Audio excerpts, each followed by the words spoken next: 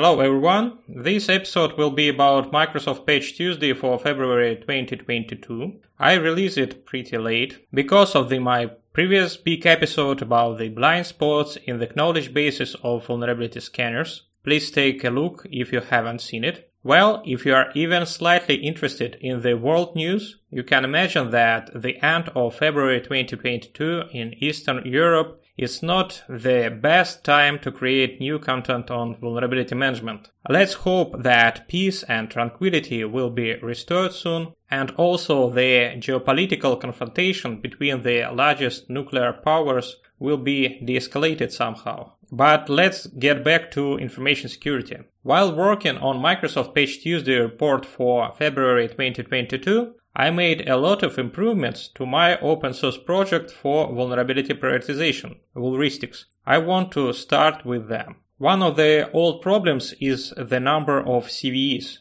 You can see in the Patch Tuesday reviews made by the VM vendors that they always mention a different number of CVEs. For example, for February Patch Tuesday, Tenable stated that 48 CVEs were patched, while other VM vendors reported up to 70 CVEs. Zero Day Initiative, Qualys, Rapid7. I understand where Tenable got the number 48. That's what the Microsoft API returns. As for other numbers, this is because they count not only vulnerabilities that were released on a specific date, but also the vulnerabilities released between Patch Tuesdays. And that makes sense, since most of security professionals and IT administrators review Microsoft issues once in a month. Therefore, if we will ignore the vulnerabilities that were published between them, there is a chance that something critical can go under the radar. But starting from what date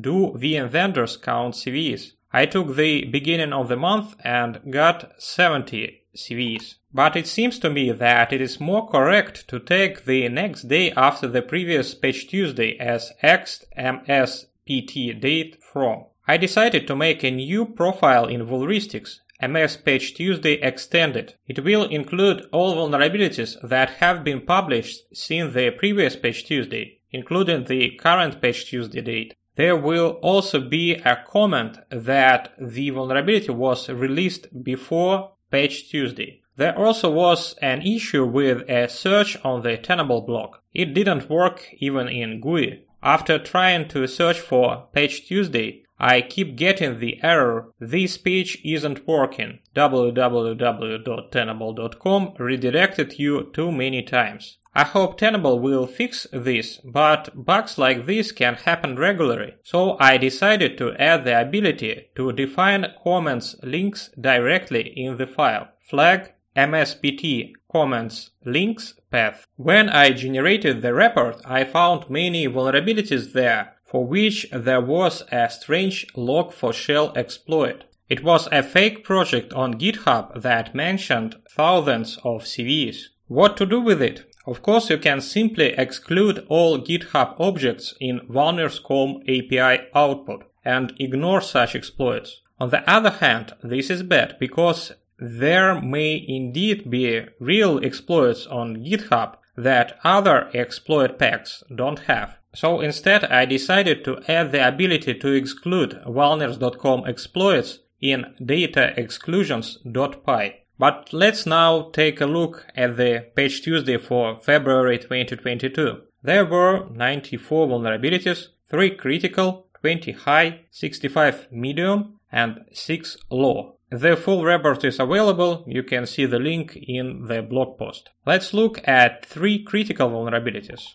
Remote code execution in Windows kernel Windows runtime, CVE 2022 21971. And remote code execution in Roaming Security Rights Management Service, CVE 2022 21974. Both of these vulnerabilities were not mentioned in the Patch Tuesday reports released by vulnerability management vendors. However, their criticality has increased due to the publication of exploits on GitHub. These exploits were published by the same researcher. In both cases, exploitation requires opening a malicious .rtf file in Microsoft Word. Despite the fact that these are remote code execution vulnerabilities, they have access vector local and user interaction required. Therefore, they are probably the most dangerous for desktops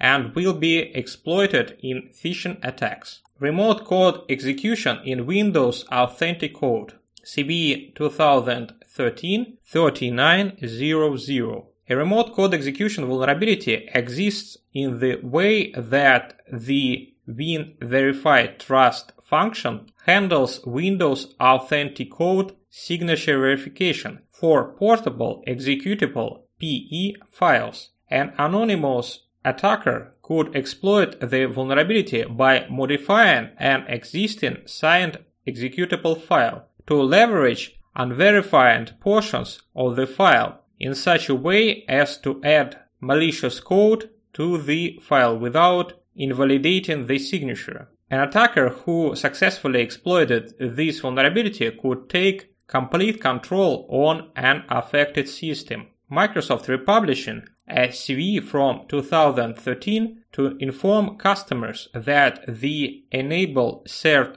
Padding check is available in all currently supported versions of Windows 10 and Windows 11. Microsoft does not plan to enforce the stricter verification behavior as a default functionality on supported releases of Microsoft Windows. This behavior remains available as an opt-in feature via Reg-K setting and is available on supported editions of Windows released since December 10, 2013. The Reg-K already exists in Windows 10 and Windows 11, so no security update is required, but the Reg-Key must be set. The vulnerability is exploited in the wild and is mentioned in CISA Known Exploited Vulnerabilities Catalog. Now let's highlight some of the 20 high-level vulnerabilities. Elevation of privilege in Windows Print Spooler,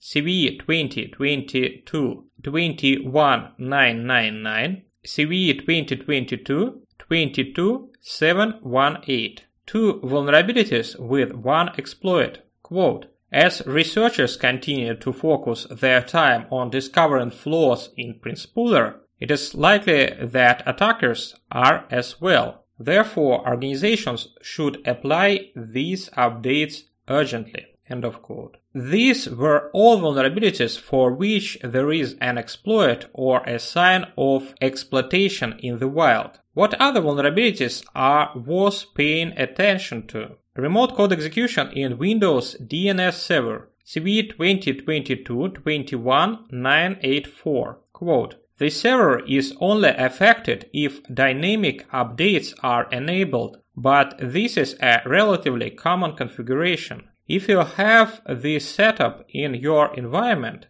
an attacker could completely take over your DNS and execute code with elevated privileges. Since dynamic updates aren't enabled by default, this doesn't get a critical rating. However, if your DNS server do use dynamic updates, you should treat this bug as critical. End of quote. Remote code execution in Microsoft SharePoint, CVE 2022-22005. Quote, this patch fixes a bug in SharePoint server that could allow an authenticated user to execute any arbitrary .NET code on the server side under the context and permissions of the server's account of SharePoint web application. An attacker would need manage lists permission to exploit this. By default, authenticated users are able to create their own sites,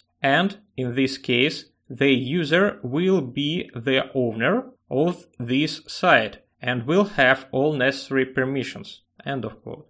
Remote code execution in Microsoft Office Click to Run, CVE 2022-22004, and remote code execution in Microsoft Office Graphics CVE 2022-22003. Quote, remote code executions affecting Microsoft Office. Although this requires a local user to open a malicious file, this source of social engineering attacks are common and can be very effective. Updates should be rolled out to end users as soon as reasonably practicable. End of quote. Among the other vulnerabilities of the medium level, the following vulnerabilities are quite interesting. Elevation of privilege in Windows kernel CVE 2022-21989 and Windows Win32k CVE 2022-21996. Not much is known about these vulnerabilities,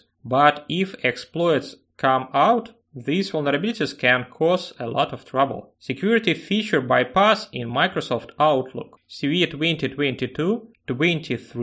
2022-23280. Quote, Microsoft Outlook for Mac security feature bypass vulnerability. This Outlook bug could allow images to appear in the preview pane automatically, even if this option is disabled. On its own, exploiting this will only expose the target's IP information. However, it is possible a second bug affecting image rendering could be paired with this bug to allow remote code execution. If you are using Outlook for Mac, you should double-check to ensure your version has been updated to an unaffected version. There were also a lot of vulnerabilities in Microsoft Edge. Most of them were published before February 2022 Patch Tuesday. Some of them have the memory corruption type. For 6, the type could not be detected from the description.